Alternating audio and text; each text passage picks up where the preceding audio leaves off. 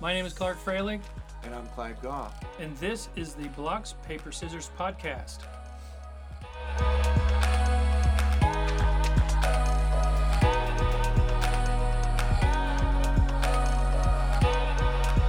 In today's episode, Clyde and I will be discussing The Secret Art of Boys. The Secret Art of Boys actually should refer to boys and girls who are interested in fantasy violence, because we see a lot of children's art that is related to themes where there are protagonists and antagonists, and somebody gets it in the end.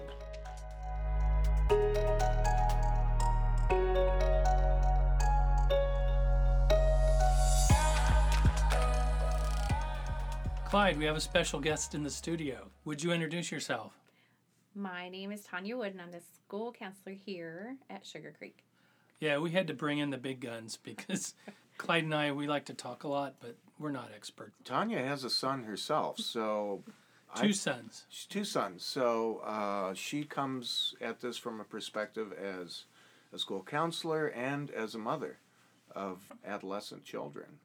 It will be interesting to get some of Tanya's insight and perspective in this issue. You know, Clark, you and I have been teaching art over 5 decades, closing in on 6 decades if you add up all the years we've been teaching. But, our main interest is in creative learning experience. Sometimes you and I will be permissive sometimes in trying to connect with the child's collateral interests in order to optimize learning experience. And sometimes we can touch on controversial subject matter. Yeah, the reason this was a good time to talk about this was on our Facebook page. On the tab Teaching for Artistic Behavior page, there was a question asked by Lindsay Lowry Douglas. Uh-huh. And it was very timely because we had discussed having this discussion, and she said, how do you deal with weapons, with the weapon making issue? And my response to her was, sounds like a good idea for a podcast. So we started looking into this, and that's when I decided to invite Tanya to get another outside point of view. We're happy she's here. So, Clyde, when you were in elementary, how did you deal with your administrators and deal with weapon making in your school? Once you and I started working with TAB pedagogy, Clark, we picked up on the fact that we were authorizing children to express deep-seated emotional aspects of their lives. So the ideas were rich, compelling, profound for many of the children, and that's what we wanted. However, when you think about fantasy violence, you think about the maiming and killing of individuals, you think of weapons. It can certainly make people feel uncomfortable looking at or observing this kind of art. Certainly, there is, many times children are interested in depicting gore. You think, is this a natural thing for children to be interested in? And what does this mean? Does it mean the child is going to turn out to be a criminal? So those are legitimate questions. I know when we first started seeing fantasy violence in children's self-directed art back in 2004, 2005, I had a conversation with my principal at the time, and I told him that we might observe this kind of art. And I assured him that with respect to art that was related to fantasy violence, the reason that boys and some girls were depicting fantasy violence in their art was because they were expressing the world around them and what they observed, and how they had also incorporated aspects of fantasy violence into their fantasy realms and stories that they might consider telling through their art. I told my principal that we might observe this kind of art and that I had done research. I had spoken to Michael Thompson, the author of Raising Cain. He and Dan Kindlin had done research on this issue. This was a aspect of children's art that, although it might look startling and it might look scary, I assured my principal that if we allowed children to express these controversial ideas, that there would be some educational benefits. And what I could see happening as we were exploring this area in the art room is that there was immense educational benefit from it. So, Tanya, could you kind of give us an idea what is going on developmentally in elementary age kids at that time that we might use as kind of some background information when we're looking at kids' art? I think exploration, one, would be something they're not only exploring or hyper focusing on the what we might call inappropriate pictures or that make us feel uncomfortable, but they're exploring everything. So I think in their development, especially in the elementary school, they don't know yet what makes adults feel uncomfortable. It doesn't make them feel uncomfortable. So I think that expression is something that they're doing. They are incorporating these fantasies, Mm-hmm. and they're rich fantasies, and they're integrated into their consciousness during the creative act. Right. And they're reliving these fantasy realms while they're in the act of creativity. They're powerful, imaginary, creative events. What we could observe in the classroom when we first started looking into this area, and we know that little kids, as they develop, in the world's a scary place. The world is a scary place, and there's a lot of violence involved in the world. And so what I also viewed, fantasy violence in the art room, I viewed it as a way of coming to terms with the world around them. Especially during the time period you're talking about, because that's a lot of what was seen on TV. Everything seemed to be focused on, whether it was the aftermath of 9/11 or Yes. the wars from that.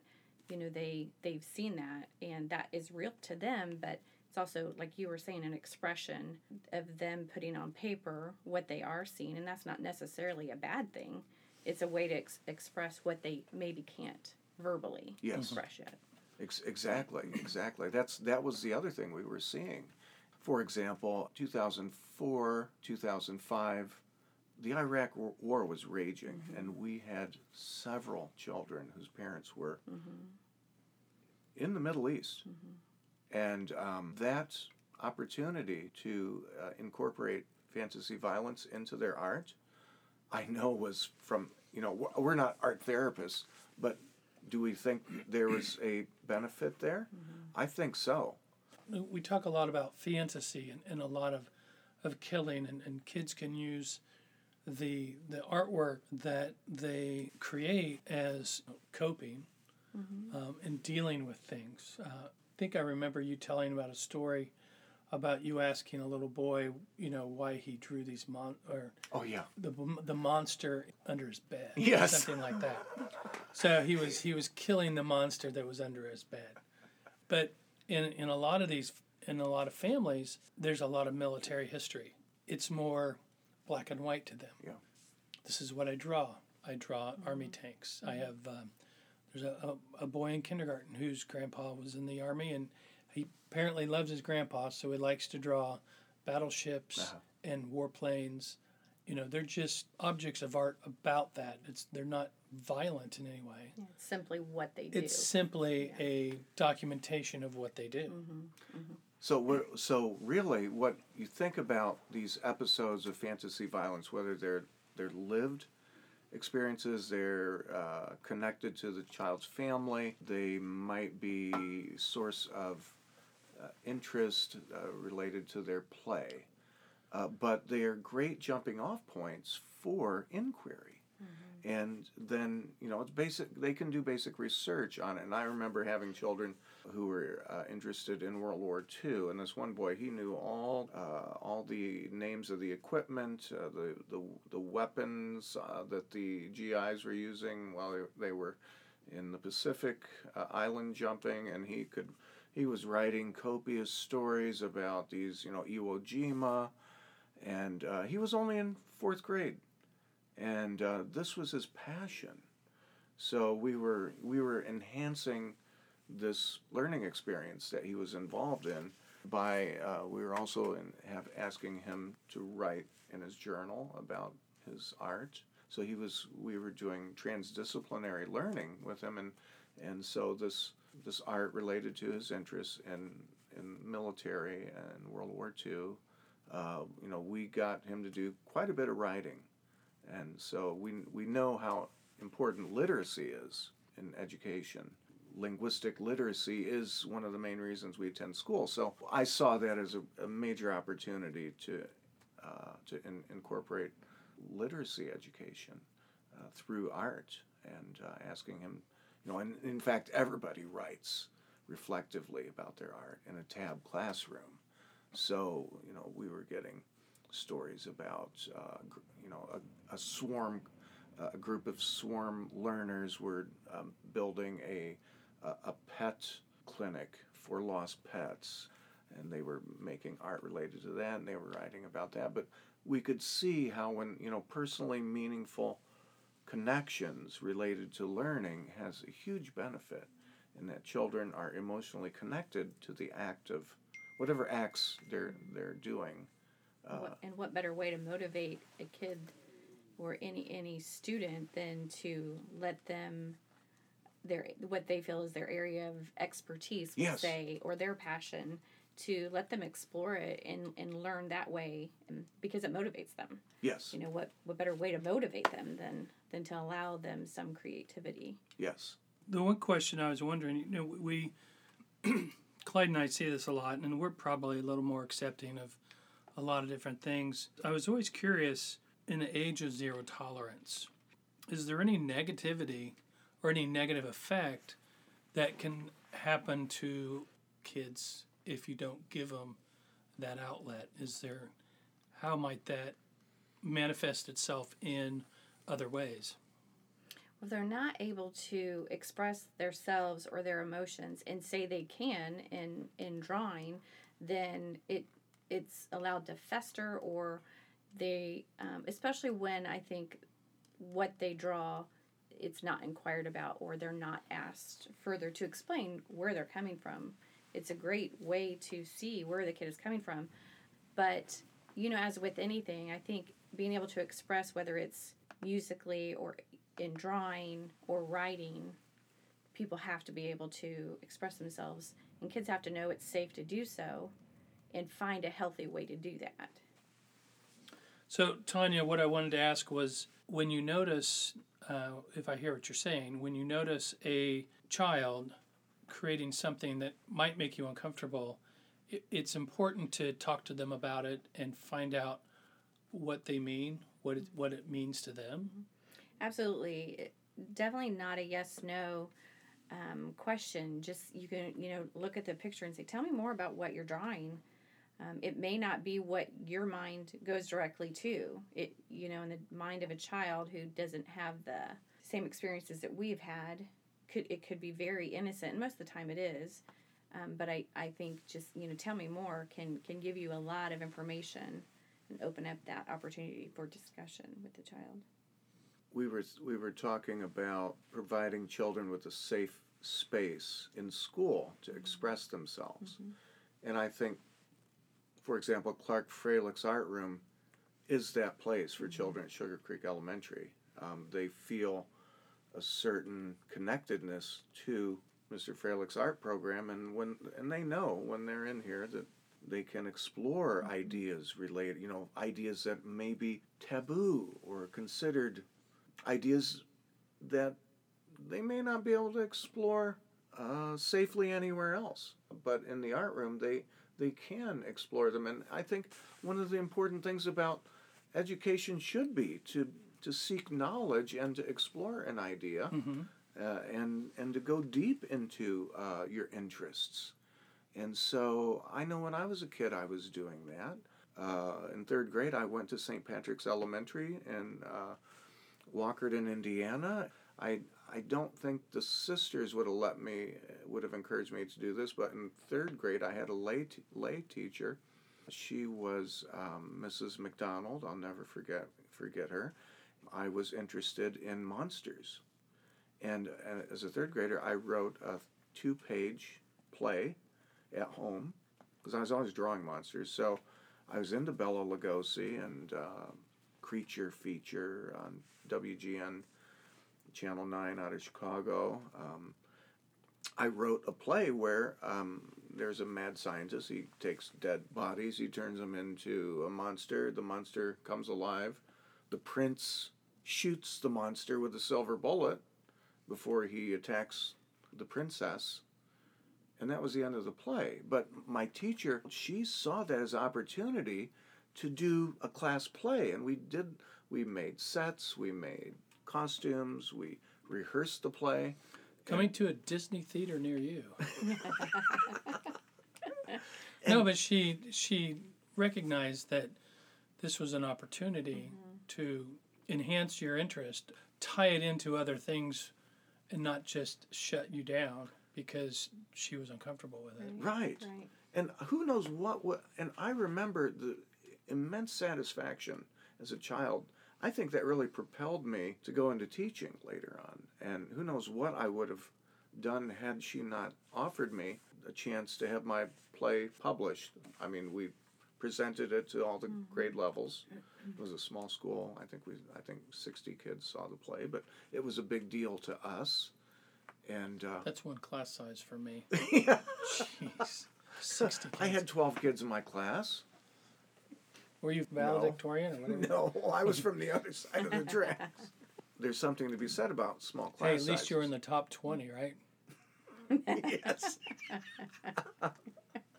Yeah. But I was thinking, despite the topic of my play being one about, monsters and cadavers and shooting, and we went on with the play, and it had a huge impact on me, and I'll never forget that. There's one thing I notice is teachers, whether it's based on their district guidelines or whatever, I think teachers are more strict than parents. I think if you have a boy or a girl who's making things and you talk to the parent, they're like, oh, that's great. They're not really worried. I'm saying this in a generality because I know there's probably some kids out there where the parents are worried because it's a continued thing, like we talked about earlier. But they support the fact that we allow them that freedom to explore that in a safe environment. At least the parents that I've talked to were really supportive and not, well, why is little Sally drawing these? Because what we see in our classroom is more of an extension of what goes on at home. I think the more you're saying too, I'm kind of trying to connect at the elementary level. It's still that creativity and exploration, where at the high school level, if a student were to draw those things, I think it would be looked at differently, or it could be. We have guns in drawings and paintings, and they are about gun violence and protest pieces.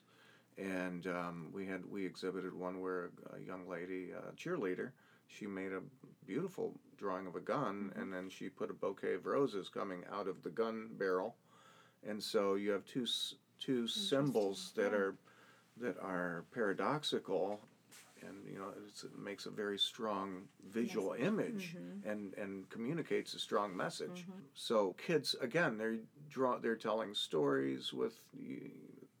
I mean, how can you tell the story of World War II without incorporating weapons into the imagery? And again, she was allowed to have that creativity. Yes. And that was a positive thing. It wasn't squashed. Where I don't know if it's like that everywhere. If it's, I think, in the right context, maybe. I'm not Yeah, sure. but what is the context?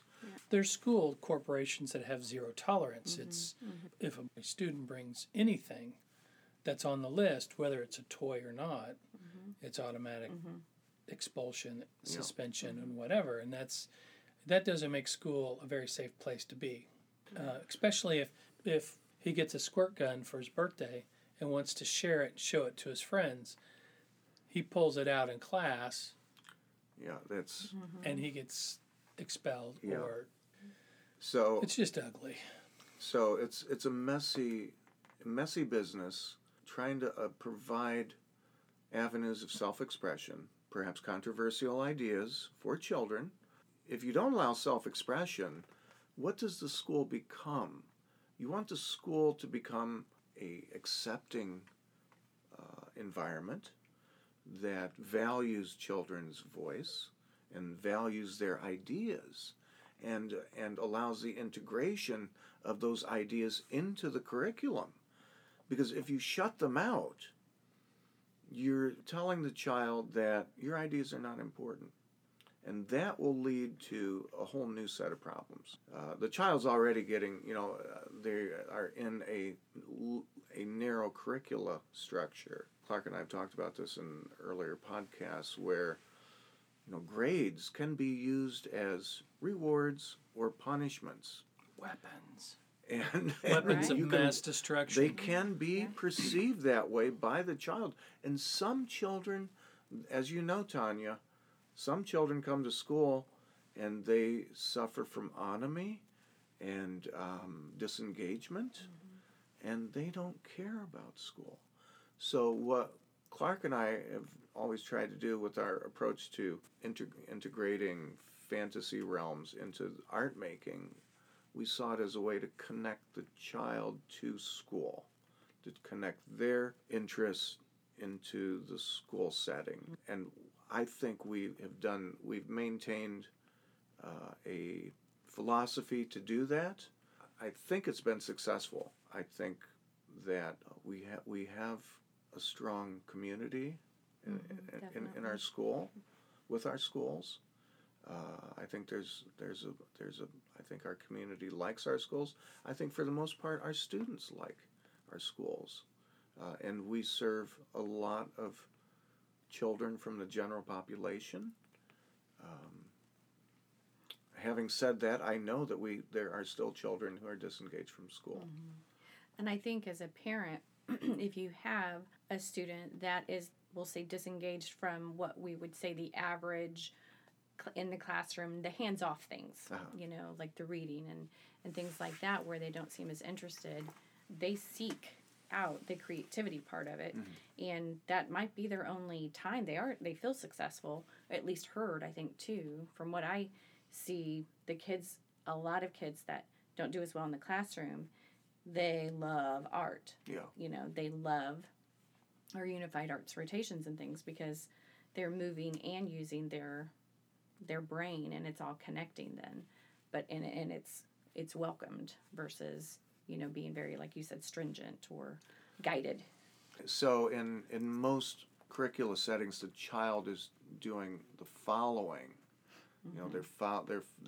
They're tasked, and they are expected to comply with the task. In a visual arts setting, like a tab setting, the teacher is still providing lots of content and knowledge and information, but the child is the one doing, they're the agent now. They're tasking. They're the ones designing the task and designing the events.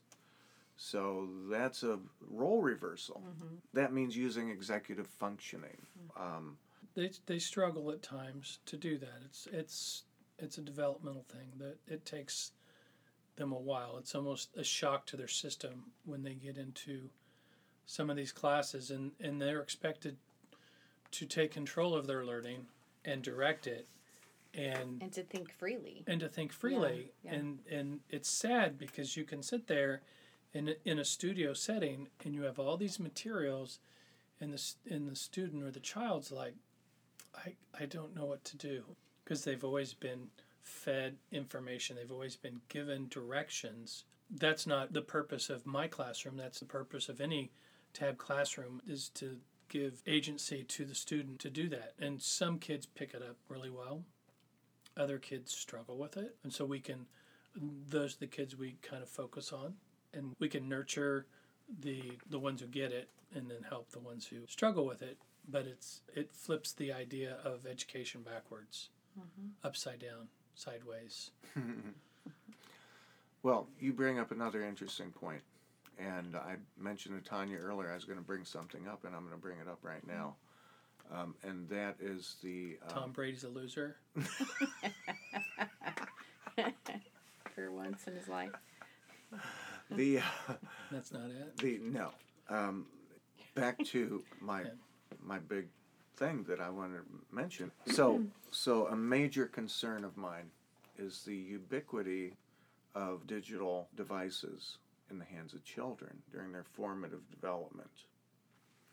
And it's not just my concern, but the concern of other people too. And so you think about this device, and I've got one I'm holding in my hand right now, my personal digital device. And a lot of children have cell phones, but not just a cell phone, but children whose parents at a very young age give them electronic game devices to play, where the child is basically seduced by the electronic aesthetics involved, the animated movement, the color is electrified. The child is induced into play. Seduced. There's thousands of engineers. That's their job, is to garner attention to whatever app, game that is on there. And it's addictive. But I know there's programs for digital addiction and getting people off devices. And that's mostly for older adults, but it starts young. And they hook them with a game. A lot of it is multiplayer, fantasy worlds, where these people become a completely other person. I think we do and can see signs, even at this level, in the elementary school, where we've had discussions with parents about, they need time away from the screen, but they just can't do that. The kids are so obsessed with it. They are obsessed with it. And some people say obsession, but I think sometimes that obsession can lead into, addictions or whatever you might want to call it. Well, anytime you ask a student to put their phone away, and you can see that anxiety building up because now they don't have that in their hands. If it's causing a physiological event, that's an issue. I was going to say, once arousal has been established and the child is induced into playing the game, dopamine is released into the brain. And these engineers know that. So they design their games, they make them easy to conquer at first. And then usually about 2 or 3 levels, they make it really hard. But it's a level that they can beat, but they have to work out a little bit. And then they just increasingly do that. So the dopamine and everything is kicking in. They get into a state of flow playing these games. And then they can't quit. You see it now where tops in the industry are asking these device makers to think about the kids. I know Apple was recently requested by some of its board members to start addressing the addiction of kids in their devices, and at least giving parents more control over the devices so that they can set time limits in their devices. They're starting to recognize that these devices have adverse effects on kids. The regions of the brain that are primarily activated when you're playing a video game or a digital game are they're located in the prefrontal cortex. They're located just in one area of the brain. It's not like as if you were working on a creative activity where you would have to you would require full body movement, other areas of focus, other areas of calculation, other areas of imagination. And so those regions of the brain are ignored when a child spends so much time on digital devices. And then, of course, there's back to the use of the hand. The hand, from our perspective, from what we know about neurology and learning and creativity, the hand is the conduit to intellectual development. Now, if I'm just using my fingertip to slide a screen around or to just do typing, and that's my primary activity throughout the school day, I'm not getting a full intellectual experience or creative experience. And then there's the fact that only a small portion of my brain, the myelin, that is, that's the protein or that builds up around the neurons in the brain that send electrical signals faster and promote intellectual growth and make you smarter. The myelin is only working in that one region of the brain. It's only developing in one region of the brain. So what, in essence, is happening is children who are addicted to these screens, they're growing up with lopsided brains. Then, get this, the state and school districts are pushing more technology, more screen on the children. How do you like them apples? Well, I don't like them apples. I was reading a depressing book about technology. You need to read Radical Technologies by Adam Greenfield. Uh-huh. And he goes through each of the individual technologies and how they are kind of taking over our lives and basically removing choice from the human. And I think really just tying that all back into the types of games that are played, I think to a certain point, parents do monitor it, but there's some point at too young of an age where parents, okay, it's a mature game, but 10-year-olds, 8-year-olds are playing these mature games.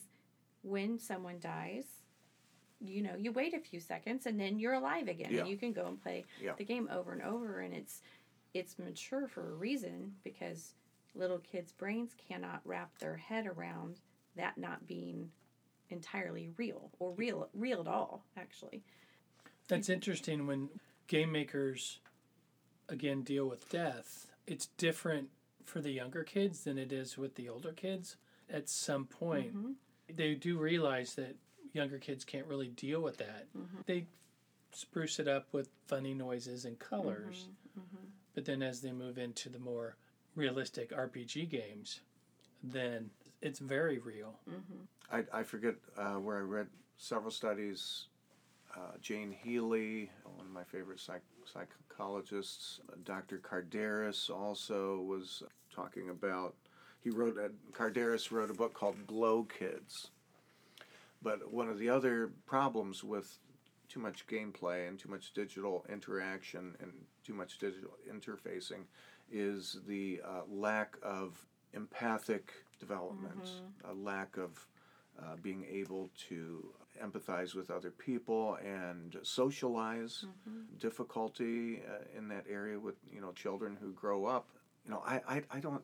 The worst case scenario I could talk about is Adam Lanza. He was obsessed with shooting games and was the investigators theorize now and criminal psychologists theorize now that he was in a state of psychoses when he induced by the games.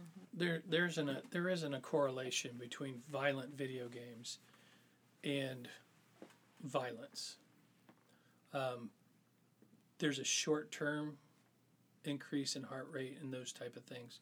At least the studies that I've read, there's a short-term boost in that and aggressiveness, but it's not a long-term thing, unless there's mental illness, which I believe he had, right? He was, I believe, autistic. So I think he had autism.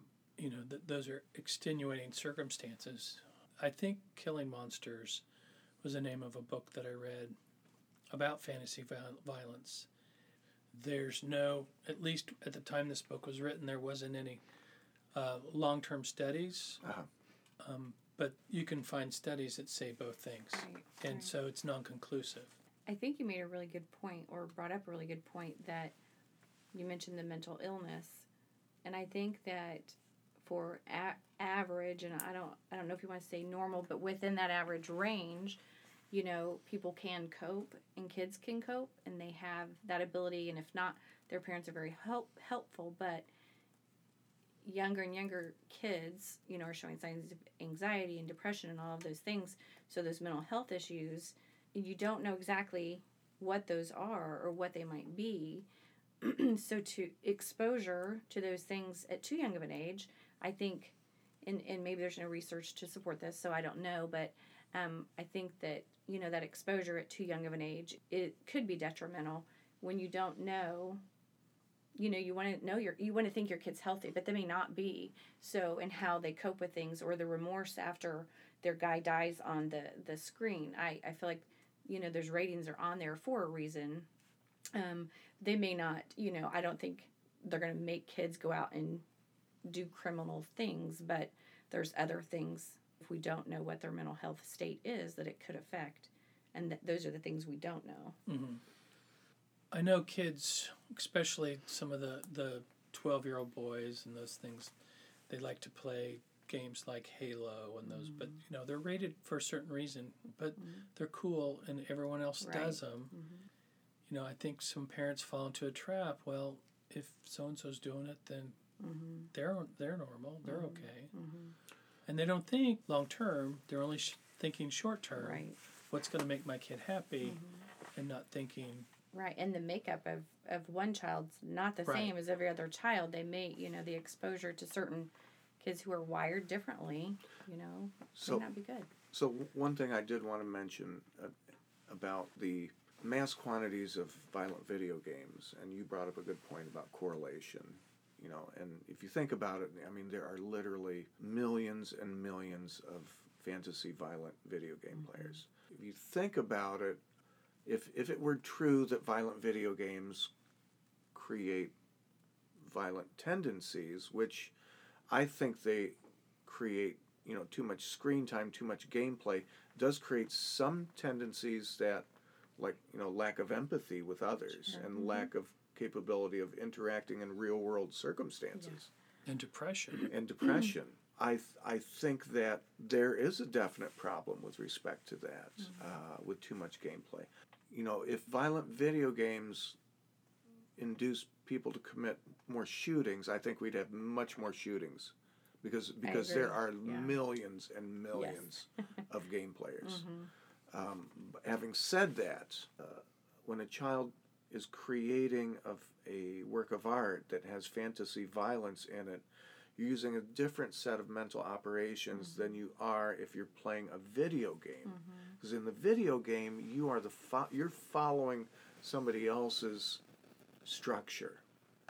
At what point do we need to get concerned when we see this type of art? What point do we need to, you know, contact a counselor or have more deep discussions with the child or the child's parents or even the principal? Well, I think actually for you being the experts, you know, She said I we're know the if experts. you bring it to me, then it's probably, one, developmentally inappropriate, or something that has made it a red flag to you, because you guys know what you see, and you know over the years what is more developmentally appropriate. But I think a change in drawings, I think kids that are infatuated by guns and war and things like that, they're going to continue to draw that.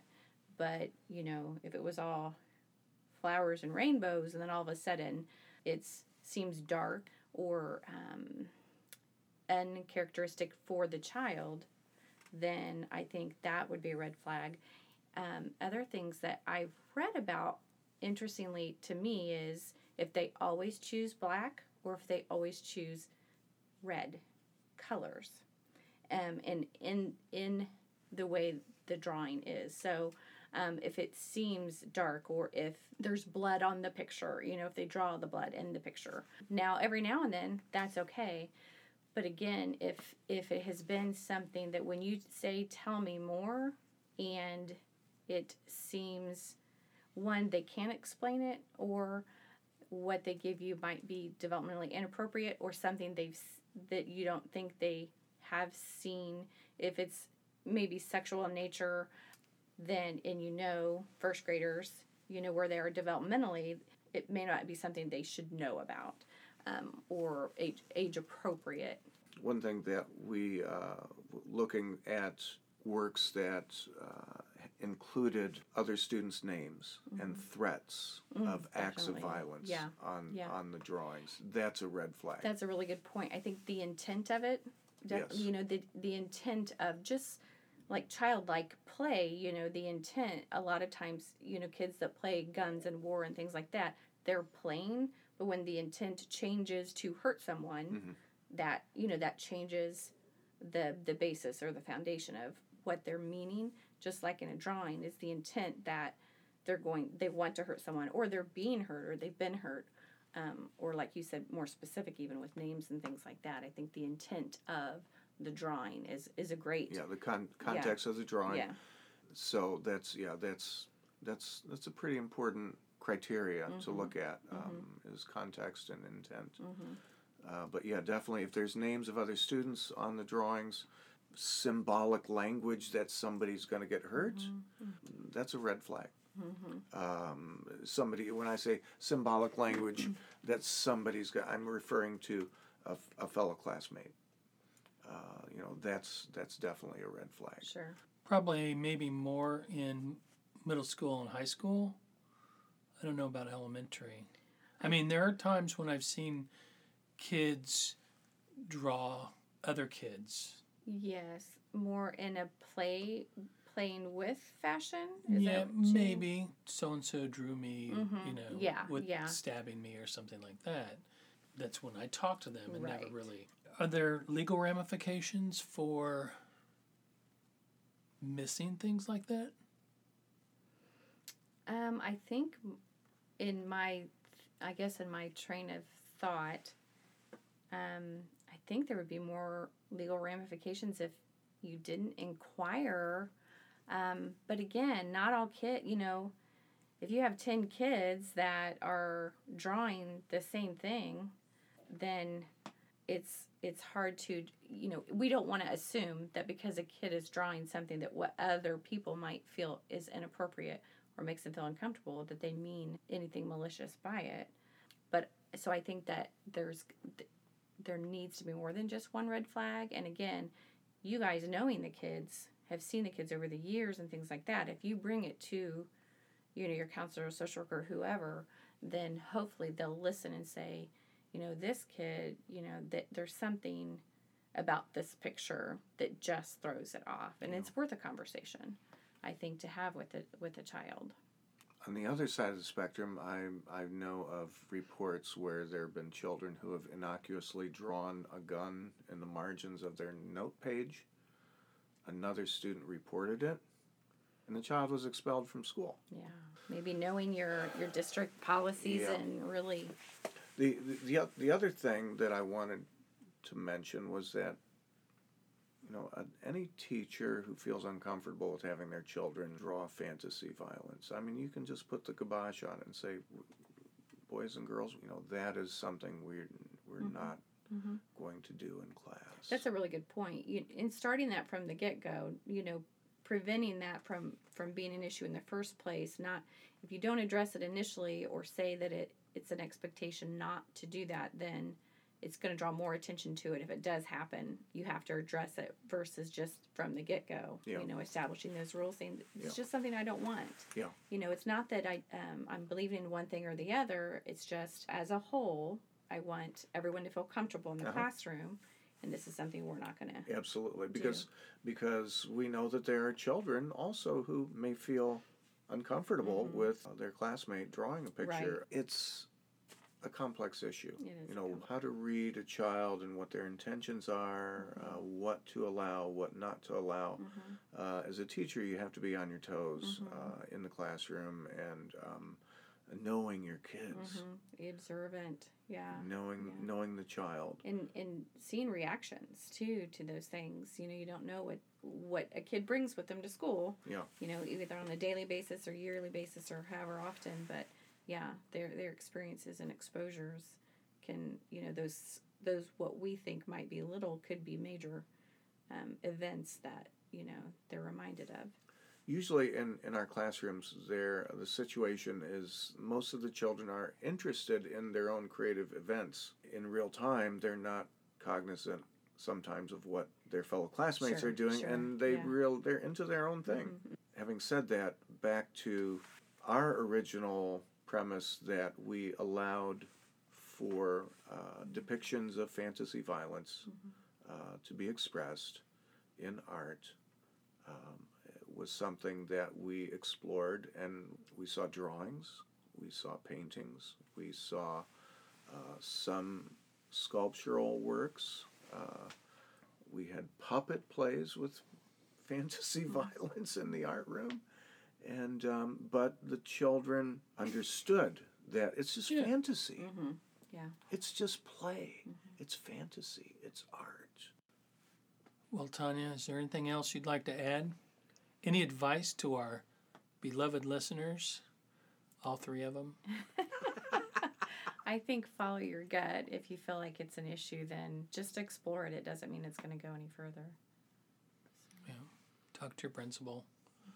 Make sure guidelines are observed. Guidelines are important. Number one rule, don't get the art teacher in trouble. On the other side of the coin, I just want to say there's educational gold to be mined from investigations related to fantasy and fantasy violence. Awesome. What else do I need to say? Anything? Oh, you know what? Oh, yeah, Tabstock is coming up. Tabstock is coming June 15th, 16th, and 17th. If you haven't seen Candy Pole Price's postings on the Teaching for Artistic Behavior Facebook pages, check it out. I think it's there under the events. Yep. It's a great time. Clyde will be there.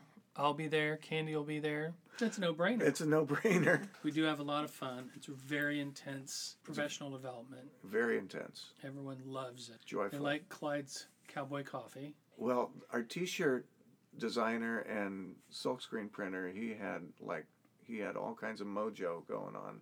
We have another announcement to make. We have I'm pregnant.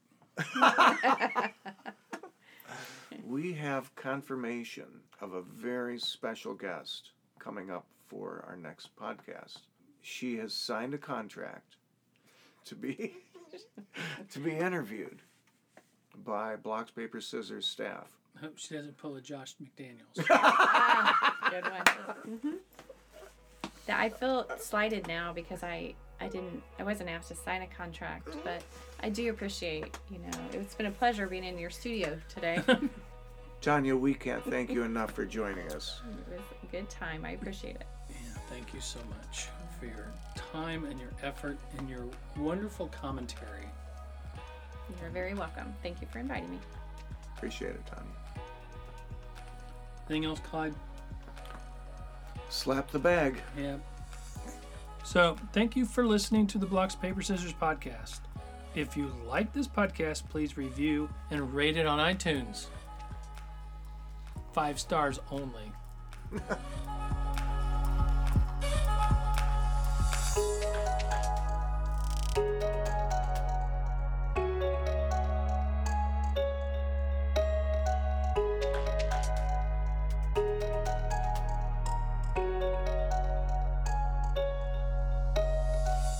What are you drawing? A liger. What's a liger? It's pretty much my favorite animal. It's like a lion and a tiger mixed, bred for its skills and magic.